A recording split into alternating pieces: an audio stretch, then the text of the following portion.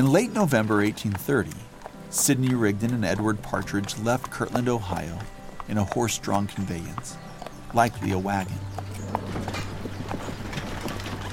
Destined for Fayette, New York, they were intent on meeting the prophet Joseph Smith. Rigdon had been a member of the church for less than a month when he departed Kirtland, but Partridge was not yet a member. He was interested in the teachings of the Latter-day Saint missionaries, but he had refrained from baptism, determined to meet Joseph Smith himself before he made a decision about the church.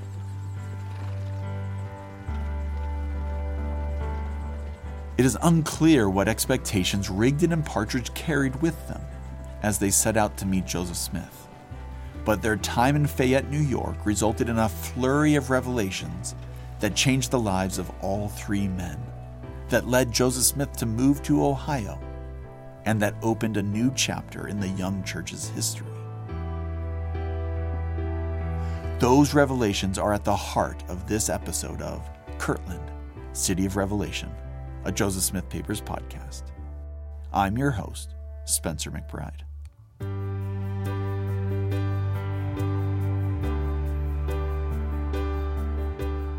Episode 2, Go to the Ohio.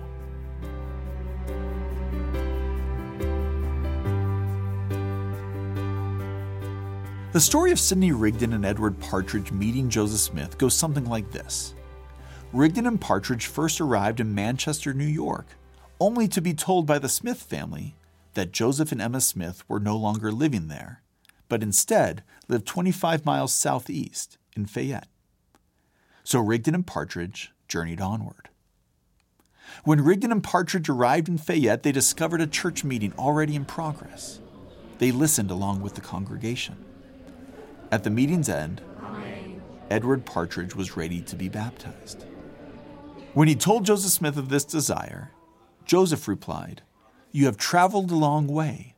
I think you had better take some rest and refreshment, and tomorrow morning be baptized." Edward Partridge is baptized there in New York. That's Mark Staker, a curator with the Historic Sites Division of the Church History Department. Joseph's living in a cooper shop in Kingdom, a little community just on the edge of Waterloo, New York at that time. They have no place to live. They're looking to get themselves established. Despite the uncertainty of Joseph and Emma Smith's living conditions in the winter of 1830, Joseph continued the work of building up and leading the church. On December 9th, Smith dictated a revelation for Partridge, calling him to preach the gospel as a missionary. That revelation is in the Doctrine and Covenants today as Section 36. Partridge soon departed on his mission. As for Sidney Rigdon, he stayed in Fayette a little longer and began to assist Joseph Smith with a new project, an inspired translation of the Holy Bible. We will discuss the history of that project in greater detail in a later episode. But during their work on that project, in December 1830, a revelation inspired Joseph to move away from New York. The revelation Joseph dictated began like this, quote, "Behold, I say unto you that it is not expedient in me that you should translate any more until ye shall go to the Ohio, and this because of the enemy and for your sakes." A subsequent revelation on January 2nd, 1831, expanded on the commandment to move to Ohio, stating, quote, "That ye might escape the power of the enemy, and be gathered unto me a righteous people without spot and blameless. Wherefore for this cause I gave unto you the commandment, that ye should go to the Ohio, and there I will give unto you my law, and there you shall be endowed with power from on high." The direction of the revelation was simple. Go to the Ohio. The promise of the revelation was grand. In Ohio, God promised to give the saints his law and to endow them with power from on high. But the revelation also talked about gathering and preserving the Latter-day Saints. Elizabeth Keene, a historian with the Joseph Smith Papers Project, explains, The other side of the story is that persecution in New York is becoming very intense against Joseph. He's being pulled in for these libelous court cases. There's just a lot of opposition, and New York is not an area where the church can flourish anymore. And so knowing that Kirtland is this area that had a lot of converts, a lot of interest, and it's also an area that is able to accommodate a large growth and a large settlement of saints, I think both it's directed by the Lord, and it makes a lot of sense for Joseph to move. So, in late January 1831, Joseph and Emma Smith loaded up their meager possessions and set out for Ohio. The weather was cold, and Emma was pregnant with twins. The roads westward were unreliable, and, as it turns out, it was a particularly dangerous time to make the trip. Mark Staker explains. Remember I said that not easy to get out in a wagon. The roads are really terrible. And not only that, but the snow is incredibly deep, where it's been an unusually cold winter and created a lot of problems. People mentioned finding dead people along the trail who've camped out under their wagons trying to keep warm. So it's a really terrible circumstances. But the Lord's commanded them, and so they go.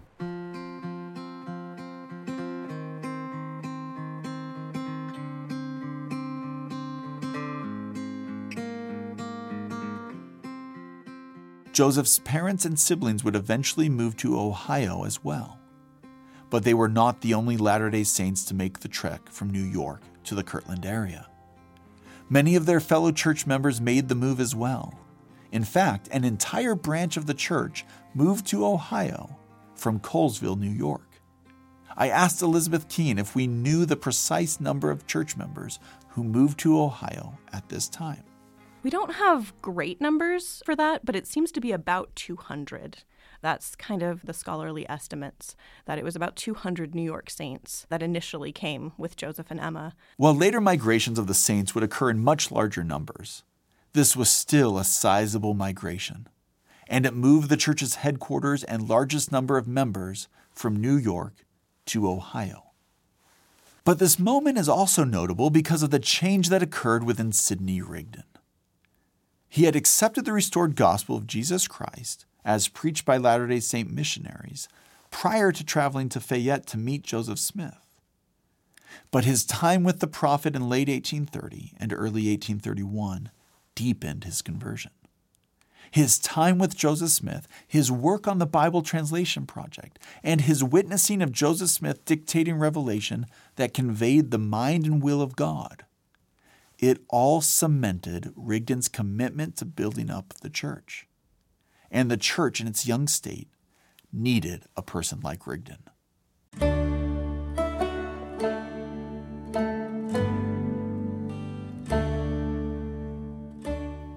In my conversation with Matt Grua, managing director of the Church History Department, he reflected on the significance of Sidney Rigdon's conversion to the early history of the church.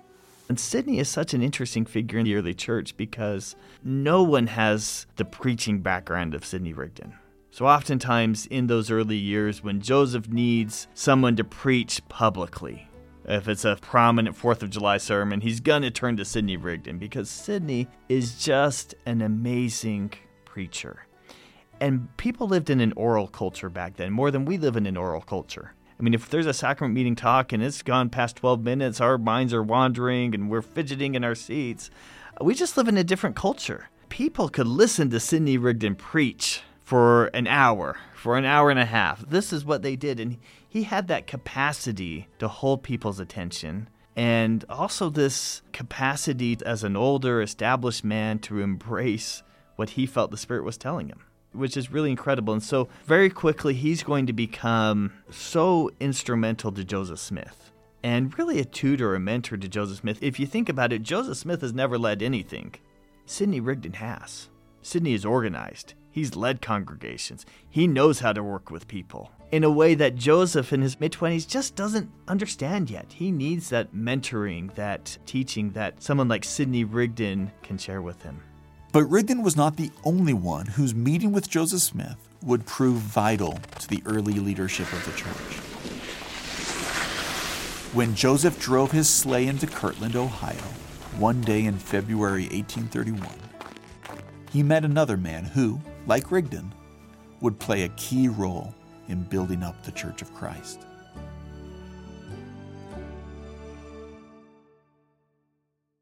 Newell and Elizabeth Whitney were residents of Kirtland and ran a prominent store there.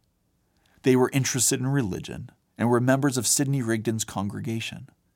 They were particularly interested in receiving the gifts of the Spirit that they read about in the New Testament, and they frequently prayed for them. As Elizabeth recalled years later, one night while praying, she and her husband saw a vision. In that vision, they saw a cloud resting over their house and a voice from heaven declaring, "Prepare to receive the word of the Lord, for it is coming." Not many days later, the first Latter-day Saint missionaries arrived in Kirtland, and Elizabeth believed what they preached. Newell was more reluctant to accept the missionaries' message than his wife was, but he eventually joined her in participating in the new church. But after the missionaries left Kirtland, this large group of new converts were disorganized and often debated among themselves on matters of doctrine and modes of worship. So Elizabeth and Newell Whitney continued to pray for divine direction. One day, in February 1831, the direction they had so earnestly prayed for walked into their store. The story goes, it's February of 1831. Joseph jumps from the sleigh that he was riding in, strides into the store full of confidence, and is able to identify Newell K. Whitney by sight, and apparently leads with the quote, "Newell K. Whitney, thou art the man. You have prayed me here, now what do you want of me?" And Whitney has no idea who this man is and asks for some clarification. And Joseph explains that he saw him in vision praying for him and introduces him and his wife and his family to the gospel. And they are quick to convert and become just ardent supporters and very close friends of the Smith family. The arrival of Joseph and Emma Smith in Kirtland was an answer to the Whitneys' prayers. And the Whitneys were immediately supportive of the Smiths. They invited Joseph and Emma to live with them until they could get more permanently settled in the area. The Whitneys gave up their own bedroom for the Smiths, and, as Mark Staker explains, the timing of their hospitality was crucial. They're giving up their bedroom for Joseph and Emma. Emma's also pregnant with twins, along with her pregnancy at that time. And so they're all upstairs. A great sacrifice, real dedication on their part, allowing the Smiths to come in and trying to take care of them. Within days, Joseph Smith dictated a revelation that made it clear he was going to stay in Ohio for a while. That revelation, now canonized as Section 41 of the Doctrine and Covenants, stated, quote, "And again it is meet that my servant Joseph Smith, Jr. should have a house built in which to live and translate." Isaac and Lucy Morley would arrange for that house to be built on their farm, and Joseph and Emma Smith would move there in March 1831. It was the following month that Emma delivered twins. Both twins died shortly after birth. However, a few days later, the Smiths adopted twins Julia and Joseph Murdoch, whose mother had died in childbirth. It was a time of complex emotions for Joseph and Emma, a time of grief, and a time of celebration. Beyond his family responsibilities, Joseph was busy in the weeks immediately following his arrival in Kirtland. In February and March 1831, he received a flurry of revelations. Most of these sought to put the rapidly growing church in order. For example, a February 1831 revelation, now Section 43 of the Doctrine and Covenants, clarified that Joseph Smith, as a prophet, was the only one appointed to receive revelation for the church. This was an important point of clarification for the young church. While Joseph and other church leaders encouraged men and women to seek the will of God, to seek revelation for themselves, some church members were declaring that they had received revelation for the entire church. March was another month filled with revelation, several of which pertained to establishing order and processes. For example, one of those March revelations instructed elders on how to conduct worship services. Another appointed John Whitmer to serve as the church's historian. Then there was a revelation directing church leaders and members alike on how to manage the migration of hundreds of people to Kirtland, so that the fledgling community could better accommodate this influx in its population. Those revelations are now sections 46, 47, and 48 of the Doctrine and Covenants, respectively. Yet one revelation was of particular interest to Joseph Smith and his fellow saints. It was a revelation that became known simply as the law. You will recall that the revelations directing Joseph Smith and the saints to go to the Ohio promised that once there, God would give unto them his law, and that the saints would be endowed with power from on high. Well, the revelation known as the law came to Joseph Smith in stages on February 9th and 23rd, 1831. The revelation represented a major step in directing church members on how to live more righteously, on how to preach the gospel, and on how to build up the church. For example, the first passage of the revelation commanded the elders of the church to go out into the world, 2 by 2, to preach the gospel of Jesus Christ, inviting others to repent and be baptized. The revelation clarified that priesthood ordination was required for all who served such missions at that time, and exhorted them to preach by the power of the Holy Ghost. The law then expounded a long list of commandments, including many that were well known as part of the 10 Commandments found in the Old Testament. Then the revelation turned to the establishment of a new economic system intended on helping the saints care for the poor and the needy, and ultimately to help the Latter-day Saints to live in harmony, having all things in common and no poor among them. That spiritual and economic plan became known as the law of consecration, and we'll talk a little more about it in a later episode. Finally, the first stage of the revelation concluded with a promise that if the saints were obedient to the commandments of God, then God would reveal the location where the city of New Jerusalem, a city prophesied in the Bible and the Book of Mormon, would be built, and that their faith and obedience would result in salvation. The second stage of the revelation came on February 23rd and warned the saints against committing adultery and instructed church leaders on how to handle discipline of church members guilty of fornication. This was a monumental revelation. On February 22nd, Joseph Smith wrote to his friend Martin Harris, who was still living in Palmyra, New York, and urged him to move to Kirtland as soon as he could. In that letter, he added, quote, "We have received the laws of the kingdom since we came here, and the disciples in these parts have received them gladly." Some members eagerly made handwritten copies of the revelation, not wanting to wait for its publication to share it with others. So, as promised, Joseph Smith received the law by revelation in February 1831. What about the promised endowment of power? That would come in phases over the following months and years.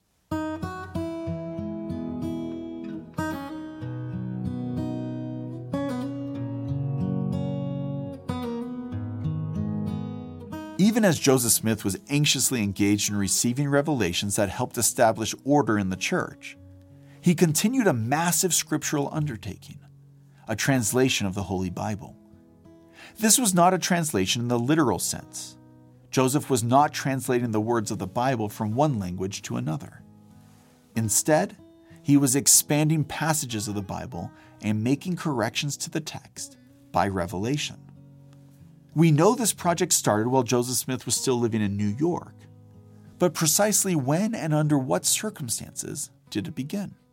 We know that this happened in June of 1830, but it kind of comes out of the blue. We're not really sure what the exact circumstances for that are. That's Mark Ashurst McGee, a historian and the senior review editor of the Joseph Smith papers. If we take a step back and look at a little bit bigger context, I think we can get some traction there. And I would go all the way back to the Book of Mormon. In the beginning of the Book of Mormon, Nephi has his vision of the future, and he sees that the Gentile nations cross the great waters and come to the promised land. And he says that they have with them a book, which is like the record of the Jews. And this is almost always interpreted as Europeans coming to America with the Bible. And he says it's like the record of the Jews, but it's different in that it has many plain and precious things removed. And the missing parts are causing people to stumble. And so you have a few instances of this phrase, plain and precious parts, that are missing from the Bible. And you also have this explicitly contrasted with the Book of Mormon itself containing the fullness of the gospel. And then I think there's a connection there with the Joseph Smith translation, because a couple of the revelations to Joseph Smith about the Joseph Smith translation of the Bible, in these revelations, the voice of the Lord talks about the fullness of my scriptures, the fullness, similar to the fullness of the gospel in the Book of Mormon. So I think that as early as the Book of Mormon, you have this idea that there's some things missing from the Bible, and that the Joseph Smith translation of the Bible is restoring some of these missing parts. One of those missing parts Mark referenced is the first chapter of what Joseph Smith identified as the Book of Moses, what appears as a preface to the book of Genesis in the Old Testament. In that preface, we read about Moses speaking with God face to face and seeing an expansive vision of God's creations and of the history of the earth and humankind. I asked Mark what records we have of Joseph Smith describing his translation of the Bible to others. There's not a lot of description from Joseph Smith about this project. So you have Joseph Smith mentioning it on occasion in letters and other places. He refers to it as the New Translation. Some of the most insightful things we have in terms of understanding that project come from revelations during the time of the Joseph Smith translation, where the Lord refers to it as the fullness of my scriptures. So this idea that it's restoring some things into the scriptures that ought to be there to make them full, whereas before there had been plain and precious parts that were missing. And then you also have in Joseph Smith's history a reference to the Joseph Smith translation as a branch of my calling. So this was a significant undertaking for Joseph Smith that he saw as part of his prophetic mission. What do we know about how Joseph Smith went about this work? What do we know about his revelatory translation process? In terms of Joseph Smith's mind and the actual method of translation, we really don't have anything explicit from Joseph Smith himself and little to nothing from others. I think the best evidence of what's going on is actually to be found in the text itself. And what you see is a range of different activities. So on the one end, you have these really significant doctrinal revisions and even massive expansions of passages in the Bible. The greatest example of this by far is the Enoch expansion. You have a few verses on Enoch in the book of Genesis early on, and Joseph Smith reveals hundreds of words of information about Enoch and his people and their city and their translation that are far beyond what we find in the Bible itself. That's one end of the spectrum. All the way over on the other end of the spectrum, you have teeny tiny changes. And you even have changes, I'm talking about changes like changing that to which, or changing that or which to who when it's referring to a person, or changing a word like between to betwixt. And you even have changes where it's not even a change of one word to another. It's a change of one word from archaic spelling to a more modern spelling. Of course, that might be just the result of what the scribe hears and writes down. But I'm talking about hundreds of very small changes like this. And they are a different category than the expansions you get like in what's now the Book of Moses or in Joseph Smith Matthew. And then you have a whole range in between there. And it just seems to me that if you read the large expansions and things like Moses chapter 1, it's clear that these are meant to be taken as revelation. And you have some notes to that effect in the early chapters of Genesis, where the Joseph Smith translation manuscripts actually say this is revelation. Joseph Smith eventually completed his translation of the Bible in Kirtland, but never published it in full during his lifetime. Emma Smith and her son Joseph Smith III would publish the translation of the Bible decades after Joseph's death. However, portions of the project were printed in church publications and on broadsides while Joseph Smith was still alive, including the Book of Moses. Today, members of the Church of Jesus Christ of Latter-day Saints read portions of what became known as the Joseph Smith translation of the Bible in the Pearl of Great Price and in the footnotes of the King James Version of the Bible that is published by the church. Yet, Joseph Smith's translation of the Bible matters to the story of Kirtland beyond its partial publication in that place. As Joseph Smith worked through a revelatory process with ancient text, with Scripture, he received revelation for the church in those moments. Revelation begat revelation, and his work with the words of ancient prophets inspired action to help members of the church to better connect with heaven. One such revelation concerned priesthood ordination.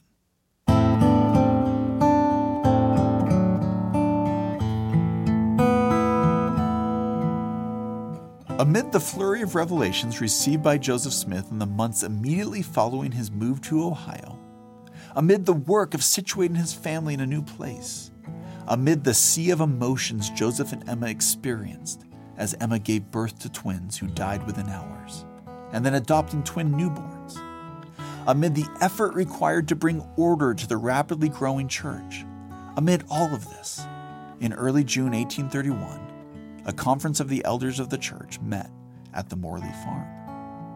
A month earlier, most of the church members who were moving from New York to gather in Ohio had arrived. The main body of the saints was now centered in Kirtland. The meeting occurred over multiple days. The recorded minutes do not provide a lot of details about what was said, but focus primarily on priesthood ordination. At that meeting, Joseph Smith and several others were ordained to what Joseph called the high priesthood. Many who were present later recalled the event and described the high priesthood as the Melchizedek priesthood. But Joseph Smith and others had not yet adopted such standard language to describe priesthood in the church. They had not yet started to use words such as confer and ordain in the clear way that those words are used in the church today. In fact, this meeting occurred at a time when it seems that Joseph and others were still trying to fully grasp the role and function of priesthood in the church. However, as this meeting occurred, it is likely that a passage from the Bible translation was still fresh in Joseph's mind. It comes from Genesis chapter 14, verses 26 through 30. The inspired version reads, quote, "Everyone being ordained after this order and calling should have power by faith to break mountains, to divide the seas, to dry up waters, to turn them out of their course, to put at defiance the armies of nations, to divide the earth, to break every band, to stand in the presence of God, to do all things according to his will, according to his command, subdue principalities and powers, and this by the will of the Son of God, which was from before the foundations of the world." The priesthood authority that Joseph read about in the Bible, the expanded view of that priesthood that came from his inspired translation of that ancient text, almost certainly influenced the way that he taught about priesthood at this June 1831 Conference of Elders. Jonathan Stapley, a historian in the Church History Department, summarized the organization of the priesthood at this time. Now, at this point in the church, there's only a few offices. There are deacons, teachers, priests, and elders. There are no presidents, no quorums yet, no councils. And Joseph Smith reveals that the high priesthood is to be revealed. And at a conference in June of 1831, elders gather together, and for the first time, elders are ordained to the high priesthood. And in doing so, there is a dramatic outpouring of spiritual events. Whereas a revelation just months earlier had declared that Joseph Smith was the one appointed to receive revelation for the entire church, the ordination of men to the priesthood was an act of empowerment.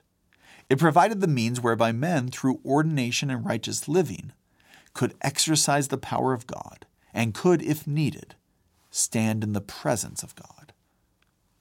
So if one of the major themes of Joseph Smith's work and his revelations in the weeks and months immediately following his move to Kirtland was establishing order in a rapidly growing church, then this conference shows that part of that process, part of establishing order, was sharing authority and responsibility. Joseph was leading the church, but he invited others to participate in the work of the church so that they could more fully feel the power of God in their own lives, that they could better know for themselves the mind and will of their Creator. Reminiscent accounts of this meeting describe an outpouring of the Spirit upon many who were in attendance, that outpouring that Jonathan Stapley mentioned. But others noted that some at the meeting were also overcome by evil spirits that needed to be rebuked by the recently ordained among them. Were the manifestations of the Holy Spirit and the elders rebuking evil spirits part of the endowment of power promised in the earlier revelation? Some, such as Levi Hancock, thought that it was, but others looked for something more. While they recognized that the ordinations and instructions that they witnessed at the conference were a major milestone, they looked to the future for that promised endowment. Levi Hancock recalled that at one point in the meeting, Joseph Smith prophesied as follows, quote, "The kingdom that Christ spoke of that was like a grain of mustard seed was now before him, and some should see it put forth branches just as the Savior said. And some of you shall live to see it come with great glory. Some of you must die for the testimony of this work."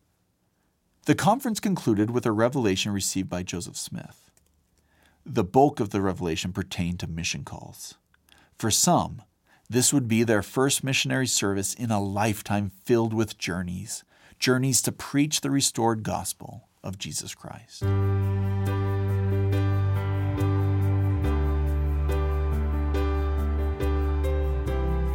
At that June 1831 conference of elders on the Morley farm, Joseph Smith declared a bold future for the church.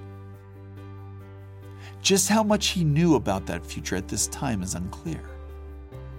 But within a few weeks of that conference, Smith received a revelation that would illuminate that future for his fellow church members. But he did not receive that revelation in Kirtland. He received it hundreds of miles away in Jackson County, Missouri. What that revelation stated and what it meant for the future of the church is where we will pick up the story in the next episode of Kirtland, City of Revelation, a Joseph Smith Papers podcast.